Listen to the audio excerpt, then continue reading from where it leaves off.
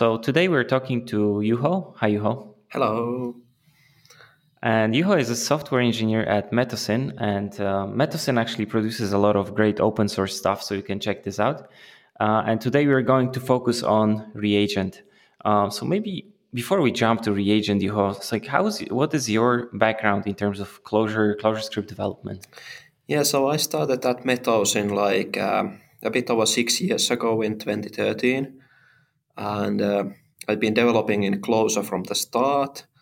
And around 2014, we started writing all the front-end code on Clojure script. So I've been doing Clojure script development for about 5 years now. At the beginning, we used Om by David, but pretty Mm-hmm. quickly we moved to Reagent. And Mm-hmm.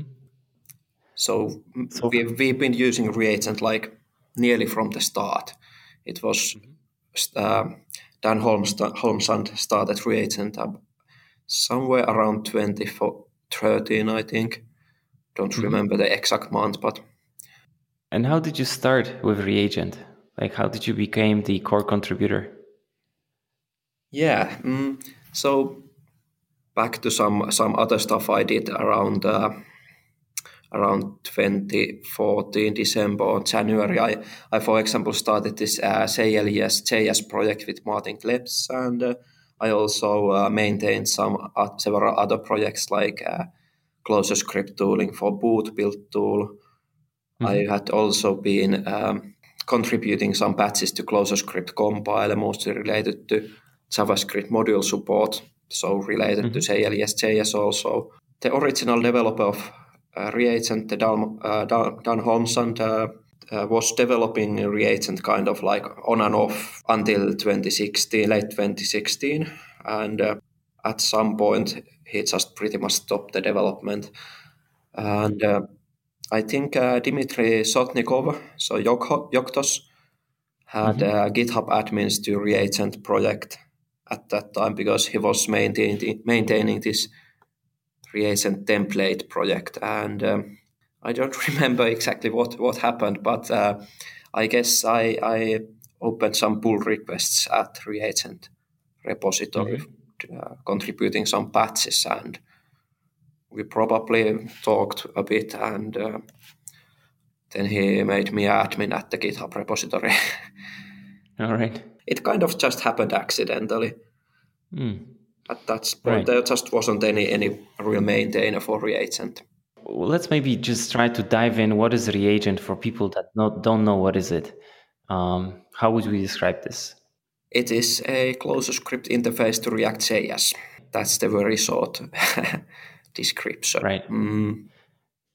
Right. So when we use reagent, we would use like a hiccup style a markup for HTML, right? So we don't have to deal with GSX. Yeah. Well, Hiccup is a markup language using closure data structures to describe the DOM markup.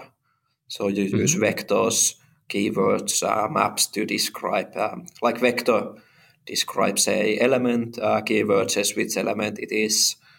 You have the first element is usually maps of the element properties, and then you have just Mm-hmm. rest of the elements are the children of the element. Right. Reagent doesn't really use, it's not like exactly the same as Closure Hiccup library uses. It has some extensions, Mm-hmm. but it's Hiccup style. So is there any difference how actually reagent works versus React? Yeah, there's bit. So obviously, JSX is compiled to JavaScript calls during the compilation time because JSX isn't really JavaScript and browsers wouldn't Right. know what to do with that. That's good for performance, but because Reagent has emphasis on very simple API, and that means that we don't want to use any macros in Reagent. So everything has to happen runtime. So Reagent transforms that hiccup style markup to React element calls runtime, unlike React JS and some other closer script React libraries. Mm-hmm. that has some performance effect on performance, but it not that much for like general use cases. So usually the performance is all right, even though this markup is compiled to React Elements runtime. And there are also some libraries that allows one to use macros to do this hiccup to React transformation on macro compilation time. So users can use those if they have some very performance limited component or use case. So Reagent allows that. So we talked about hiccup. Are there any other important elements to understand when you work with Reagent? Yeah, so historically React didn't really have much ways on how you would manage the application state. So you would, with React.js, you would use some other libraries like Redux or something. But well, obviously nowadays they have these state hooks and other new features they just added this year. But Reagent has from the start had these reactive atoms, which you can use to manage your application and component state. So how does that work? So as the name says, they are similar to closure atoms, but the reactivity part means that when you use them in your components or other reactions, they keep track of the dependent components or other dependent reactions. And if value in one reactive atom changes, it will notify all the dependent components and reactions. And then those components or other reactions will also update themselves. So actually, Reagent, from the high-level point of view, what you described has the hiccup and the reagent atom. So it looks pretty simple. So I guess if you understand those two things, you should be good to develop applications with Reagent. Are there any, I don't know, things that you would like, any tips and tricks or pitfalls that people fall into when they use Reagent? Yeah, I think so. So yeah, as you said, if you understand these two parts, you are pretty good go with developing Reagent apps. So Reagent has quite many of these different reactive atom or reaction types. So we have the reactive atom itself. It has a state and follows the value of that state, similar to atom. Then we have this reactive cursor,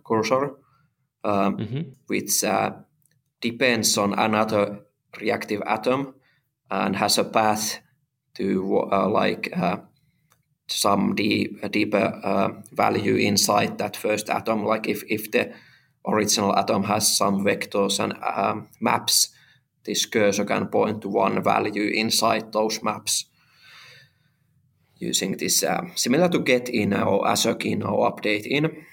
And this cursor is you can both read and write from that cursor, and it's cool feature, but it can also lead to some hard to debug problems and. So, I mean, sometimes when you also work with Reagent, there are some things that you find out during development. So, I remember developing an application where I had a cursor inside the input. After I typed in like a letter inside a string, the cursor will go all the way to the end. What's the main reason behind that? So the input was controlled to React element, so which means that every time you change the value, it will update the DOM element, and then you do on change, you update the state. Well, you should usually work. Right. Was when you used it, was it like just HTML input, or were you using like Material UI or some component? I was using, so that was Smooth UI, so it was Smooth UI, and this was styled components. Yeah, so that's probably the problem, because React.js itself usually uses synchronous rendering. Like right away you make a change in your application state or whatever state, the components will render instantly and update the DOM right away. But Reagent, in fact, uses this asynchronous rendering using this browser request animation frame API. So when you change some atoms, like you could have like your application state in 10 different atoms, and during one animation frame, like 16 milliseconds, you might change 5 of those atoms. But right away after you change the first atom, Reagent won't render and update the DOM until the browser will draw the next animation frame. At that point, Reagent checks which atoms have changed and which components to update. So this gives some performance advantage because you don't have to update DOM. If you like have an input and you press one key and second key and third key, you might not have to update DOM 3 times, but only one time after all those 3 changes, because that's the only point at when user will see the change in the output after when the browser is drawing the frame. And but the side effect of this is that because the updates, when you update the application state on like input on change event handler, the change doesn't happen instantly, but sometime later. And this means that like normally the controlled input elements don't work that well. Browser has built-in logic that if you update the DOM element value inside the on-change event handler, it will know how to keep the cursor position intact. Like if you update the input value and append some values, it will keep your cursor in the correct position. But because the input element value update happens sometimes later, it's not inside the on-change handler anymore. The browser logic to keep the cursor in place doesn't work. So to fix this, Reagent implements its own logic to keep the cursor place for input elements. It's one of the more scary parts of Reagent code, I would say. It has some comments about don't try to fix this if you don't know what you are doing, because it's unfortunate that we have to do that. But I think like React has made some progress in enabling this async rendering, and they will have the same exact problems in React.js also if they start using this. So back to the problem you had. So this workaround Reagent has for these input elements, it only works if the React input element is created from this Reagent hiccup markup, like you have a vector with input keyword. Like normally that would create React element input, but instead when Reagent sees this input keyword in a hiccup syntax, it will instead create a Reagent component with this custom handling for cursor. It has some local state, and it will change how the input DOM value is changed, and it will change the on-change event handler to manage this, and several other things. But so if you are using a JavaScript library like Material UI or what was the library you was using? Oh, this is just implementation of style components. Okay, yeah. But anyway, that also, it will create the input element, at least by default, it will just create React.js input element without these Reagent workarounds. For Material UI, the new version, you can fix this by providing the Material UI text field a custom option which will tell Material UI how to create the input element. And if you provide Material UI with a function that will use Reagent to create this input element, then then reagent workaround will be used with Material UI. And that is the fix for Material UI at least. Right. And this was also one of the problems I had in one of the courses I created for Reframe, and everything was also fixed. And in the end, with your help, so that was a big thank you here from my side. So you mentioned actually the API or the code, the maintenance, and you said there are some scary parts in the reagent code base. So how does this look like?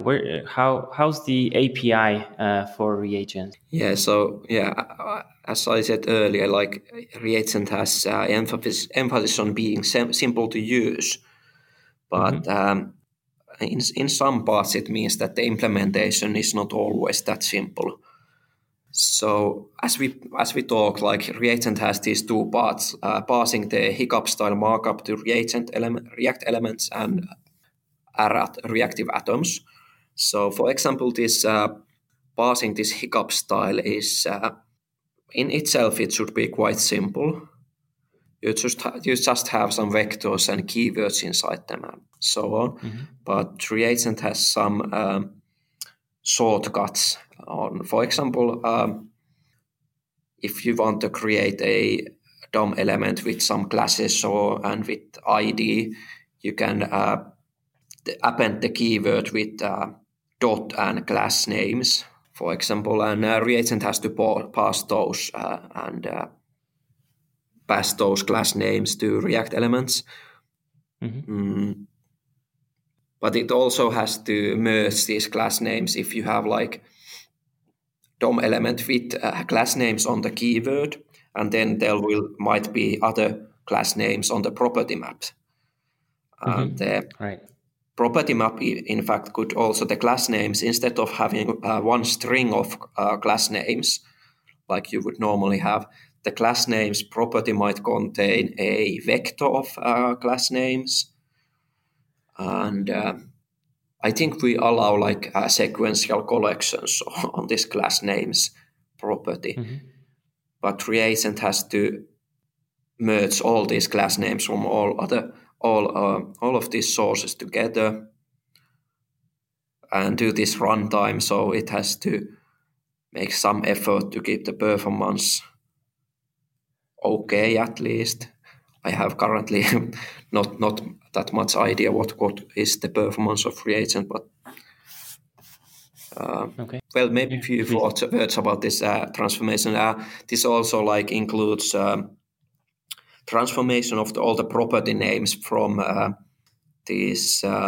What's the naming convention reagent uses? Like, is it snake case? Small letters with dashes between words, Right. like on chains, on dash chains. But React.js inside uses camel case. So reagent has to convert all these property names to React.js casing, letter casing. Right. So how do you make sure that like this is all working? What are the tests here? Like how do you make sure everything is going forward? Let's say not breakable. Yeah. So obviously Reagent has a test suite. I don't think I have like a test coverage report currently set up, but at least when I'm developing new features or fixing something, I will always first check that I have a test for anything that I am changing or adding or fixing. And at this point, after many years, I think we have quite extensive test suite. And additionally, those tests are run against both browser and node environment. So I guess it wasn't talked yet, but reagent can also be, in addition to running it on browser, you can run it on Node.js for if you want to do like server-side rendering or just testing your components. So And, let's go there. What would yeah. you have to do if you want to do server-side rendering with Reagent? Yeah, so Reagent is written in Clojure script. So you can't run it on Clojure on JVM. So you would need to run it in some JavaScript environment like Node.js or whatever is embedded in Java nowadays.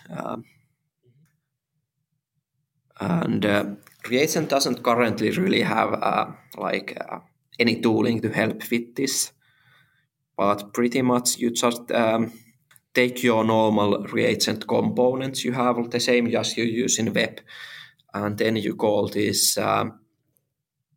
React has this React server implementation, which is separate from this React DOM, which will take your component tree and update the DOM element DOM with your component tree.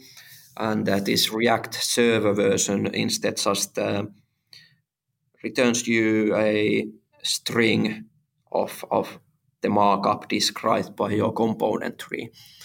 And the Reagent has a separate namespace for this Reagent. Is it DOM server maybe? Some namespace with server on the name. And it contains function like render as a string, I think. And you just give your component, like main component to this function, and it will return you a string. You will just have to yourself build some kind of tool to probably replace your navigation. So if you want to build a static page for all your static HTML file for all your pages or something like that, you will have to implement that yourself. But if you want to have a look how that could be done, you can look at the Reagent home site, which is also maintained in Reagent repository. And that has some examples on how this can be done. I wouldn't say it's maybe the best example, but well, okay, it's best example in a sense that it's the only one I know about. But and React is like releasing the versions one after the other, and of course, it's not like we also need to always keep up to everything what's there. So how does it look like behind the scenes? yeah, so mostly few of these recent releases have been about refactoring some code on Reagent. Like on 1.8, I mostly worked on how the React JS is imported from the Reagent. And it was also related to some changes in ClojureScript compiler at the time.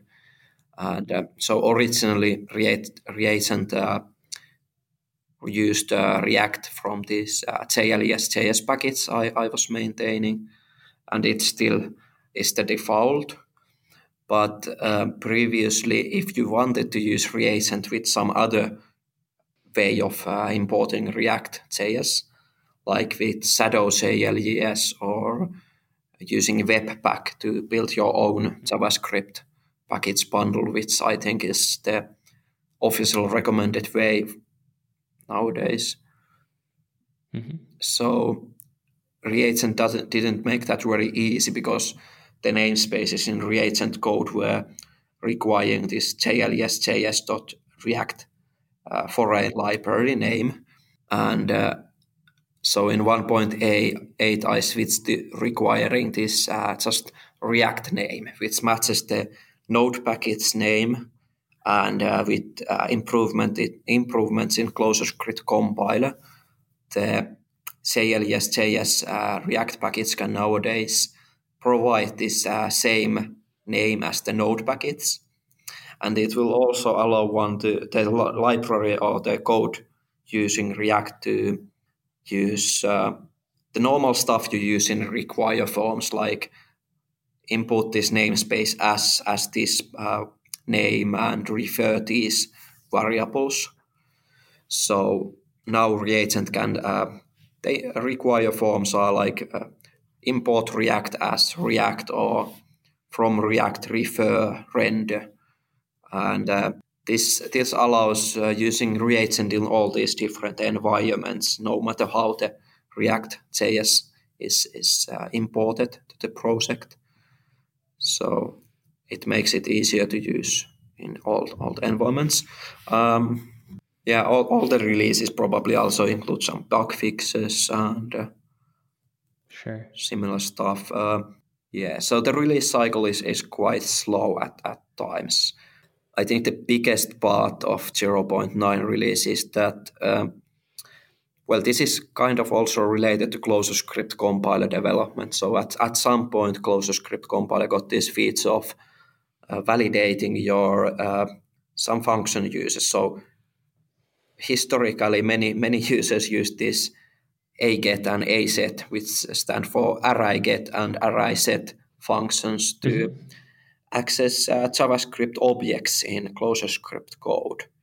And like everything in Reagent that accessed or set properties in JavaScript objects with React interop and everything, was using these aget and aset functions to read and modify those objects. These were used because if you use these the JavaScript interop forms in ClojureScript code, those are compiled to such JavaScript that the Google Closure compiler might rename all those names. And the difference with these array get and array set functions is that they will emit such code that the property name is a string on the emitted JavaScript code, and Google Closure won't rename these property names. So in this case, it was, for some cases in Reagent, it was important that the names are not renamed because they are referring to something inside React.js, for example. And if React.js is loaded as a foreign library, for example, from JLS.js package, the React code won't be optimized by Google Closure. So it's important that the names the Reagent uses to refer to those React.js objects stay the same. Using these array functions to access those objects, it's not proper way. So I've been. So what's the change?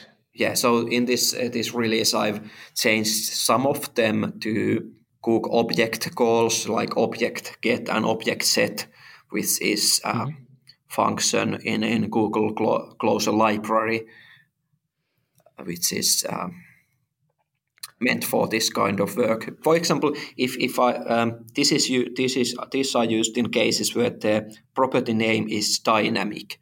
Like I have a JS object that is used as a cache for keeping these property name transformations stored. So if Reagent finds this like on-chains property name once and does the transformation to React.js name, it will store the result in a JS object, so it can in future it will just get the transformed name from this cache object. So the property name is dynamic here, so you are using just a string as a object key. So these are obvious cases for using these object get and set functions. And in some other cases where the code is just accessing or modifying a property from some React object like a component or something, the fix was to just use these ClojureScript JS interop forms like dot function name or dot dash property name, and then just making sure that for the foreign library used with JLS.js, that the extern file contains all these names that are used, so that the names in Reagent code won't be renamed by Google Closure. And the one thing that I'm still working on, making sure that this version all environments, is that other build tools like Shadow JLS, or I think if you're using Webpack with to create the JS bundle for your application, they don't load the external files usually, and they don't use this JLS.js package where the external file is. And they pretty much depend on ClojureScript external inference to know which names to keep as is and not rename those. So I've had to add these type hints to many functions in Reagent, say that this is a JavaScript object from React.js, and with those type hints, the compiler knows that because this is a JavaScript object and you are accessing this method in the JavaScript object, this method name or property name has to be kept unchanged. And yeah. So this sounds like a pretty substantial change. I mean, is this only you working on this, or there are more people in the community? It's pretty much only me. Okay. So in theory, we have like a team of maintainers, like several people have access to the repository, but I think like not that many other people have worked on Reagent recently. Yeah, I guess it might be also difficult apart from you also doing your own work for your company and then also working on this. So how does that work? It works nice because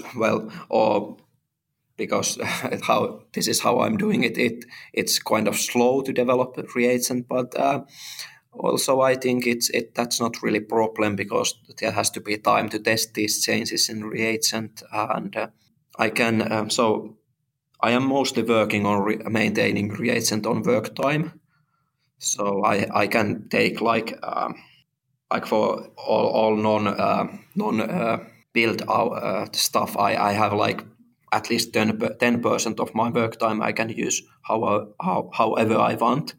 So some of that time I'm working on Reagent, and sometimes if I have a thing in a customer project that would somehow be made easier or require something in Reagent, I can also work on Reagent on customer time. Like for example, recently I've been working on React Native project, and I think at some point, like these changes in 0.8 related to this module, how to React.js is imported to Reagent, and some of those changes helped using Reagent in React Native projects. So I've done a few of those changes on customer time. So maybe a question, are there any areas that you might be looking for help that people who are listening, they might consider helping you on any part of Reagent? Well, definitely like the docs are one of the places where I'm occasionally improving those. If I get asked a question or something, I try to check if the question is somewhere answered on the docs, and if not, I will try to improve them. But otherwise, I'm not that much working on the documentation, so maybe that would be helpful place. But I'm not sure how easy it is to at least make big improvements to the docs if it also requires some kind of knowledge of Reagent. I actually think that the docs are pretty good. Yeah, and they've improved during last 2 or 3 years quite a bit. There was several people who contributed several pages to the docs, and that really so there are the helped. docs. Right, there are the docs. There is also the examples repository with different examples for different implementations, which is always very helpful. Yeah, some of those examples are really old. The simple ones are pretty much the originals from 5 years ago. So I have no idea if those work. Probably they work, but and Reagent hasn't really changed that much in the API or anything. So there's good chance they are still useful. The few new examples I've added are for example, like JavaScript interop with Material UI, or I think did I add some other examples? There are some. I have also examples in some other repositories. I should maybe add here. So we have this interoperability, like example for React sortable higher order component, which is so that and Material UI example probably give a quite good example on using React.js JavaScript libraries with Reagent. Yeah. So let's talk maybe briefly about the interop between Reagent and React. Yeah. So normally when you would like to use React components, you would use this syntax, which would be : and greater than sign. And then you just pass your React name. What are the other things someone need to consider to use React from Reagent? Yeah, so that is like the shortcut on using React.js components inside Reagent hiccup markup. The difference between that colon and greater than sign and using Reagent components is that whenever Reagent is a like Reagent component, like I mean the component name is the first element in the vector, it will create additional React component to hold the life cycle state for that Reagent component and keep track of what reactive atoms it is using and implementation, things like that. But that doesn't work if you are trying to use like React.js component directly, and that's why this colon greater than thing exists. It's not like that's the shortcut on using React.js components. The other thing would be to call this adapt React component call, and that will return a Reagent component that wraps this React.js component, or it. Well, I don't remember the exact implementation, but it will return a function that works like Reagent component. So you could use this adapt React component, give it for example, Material UI text field component, and you would probably def it somewhere like def text field is this adapt React component thing, and then you would use the resulting function similar to what you use, how you use Reagent components, and this colon greater than and this adapt React component, they work the same. They have a bunch of logic on how to detect what kind of properties you are passing to the component, because React.js is quite a bit more strict on what are the parameters to a component. The first parameter is always the properties map, and rest are the children of the component. But Reagent doesn't have these same conventions.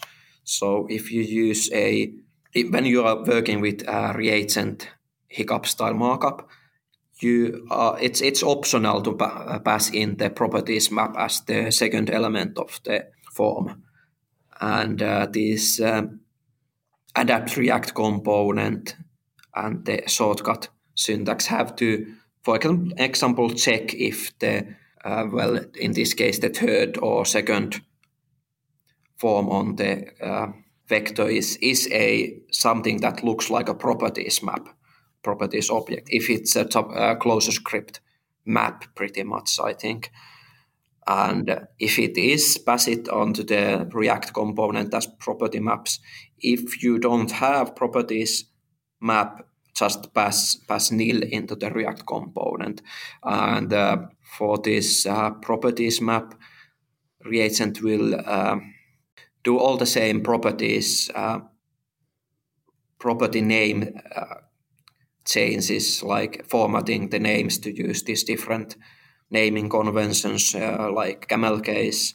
So similar to what it does for React Elements, mostly, except in few cases, because for built-in React elements like DOM elements, there are few cases where the property name is completely different between React markup and React.js, like class names. Like in Reagent, we define classes as it's just keyword class, but inside React.js it is class names. So there's like, in addition to changing the from snake case to camel case, it in few cases it completely changes the property name. But for this, if you are using custom React.js components, we don't want to then do these transformations. So the transformation is a bit different between React.js elements and components. Just interesting, Right. interesting piece of the implementation. Right. So you need to dive in sometimes to really understand like what's going on. And if someone would have any issues or anything like this, what's the best place to reach out? So if you have like real issue with like, there's a bug or something, obviously GitHub issues is for place for like problems and development talk and kind of maybe like feature requests. So I don't know if we like want any new features that much, but GitHub for issues and other stuff like that. There are several good places to ask for help, like the Glorian Slack channel, the Slack community and Reagent channel inside that. I occasionally read that and answer some things, but there's plenty of people active there answering questions. So I think there's good chance you can find some help there. Well, there's also this good Reagent and course done by this guy, so you might want to check that out also. Thank you for the shout out. So what's next for Reagent? I have like also some performance improvements maybe coming. In fact, these are like contributed by I don't remember who it was, but it was one of these guys that has been working on alternative React.js wrappers for ClojureScript. And while implementing that, he found several places where we can, for example, improve performance of parsing hiccup to React elements. So if we can like test that those improvements really affect the performance, I will merge those. So currently Reagent doesn't have any like performance testing tooling, at least not like directly in Reagent repository that would make it like easy to test. I've at some point contributed to this one like JavaScript framework benchmark, a test case for Reagent where it's compared to like all like 1,000 other JavaScript frameworks, and that one is useful because it shows the difference between vanilla React.js and Reagent, and it shows like the overhead from using Reagent for this very simplistic test cases is something like I think 20 to 30%, where you are only like rendering a table of 1,000 elements. So there's no like in that case there's no help from any features of Reagent like state management, which might improve performance in real world cases, or asynchronous rendering, which might also help in some cases. But even in very naive case, just rendering simple elements, the overhead of Reagent is not like huge. It's some tens of percents, but not like order of magnitude or anything. It's minimal. Yeah, usually it doesn't matter in real applications. So we have plenty of other things also. So one like thing recently has been to like follow what React.js is doing and thinking about they introduced this like hooks recently, or well, like 1 year ago already, I think, and so it's cool that they now have a way in React.js to manage state, and they are useful for several other things also. And it looks to me that they are now implementing things that Reagent mostly solved, like Reagent and other ClojureScript tools like almost solved like 5 or 6 years ago already. But it's good that they are also now understanding like or trying to implement the same things. But Right. so my view is that you will probably want to use these React.js features mostly if you are doing interop with other React libraries. But if you are writing a Reagent application, just use the Reagent features, atoms and stuff. So currently, I don't think we have to make that many changes in Reagent to use these new features. And my view is that it should be possible, and it is currently possible to use all React.js features from Reagent. But some things are harder to access than some other things. Right. The documentation has, as nowadays, I've created a list of like React features, like portals and React height rate for server-side rendering, and what do we have? React fragments, and I have a React.js example from a React.js guide or something, and then I have a similar example of how to use the feature in Reagent. The hard things are that some of the new React.js features, like hooks, require you want to use functional components. They don't work at all with lifecycle components like React.js class components, which like are the original what React.js used to have like 5 years ago. They were the only thing before React.js introduced these poor components without state and functional components.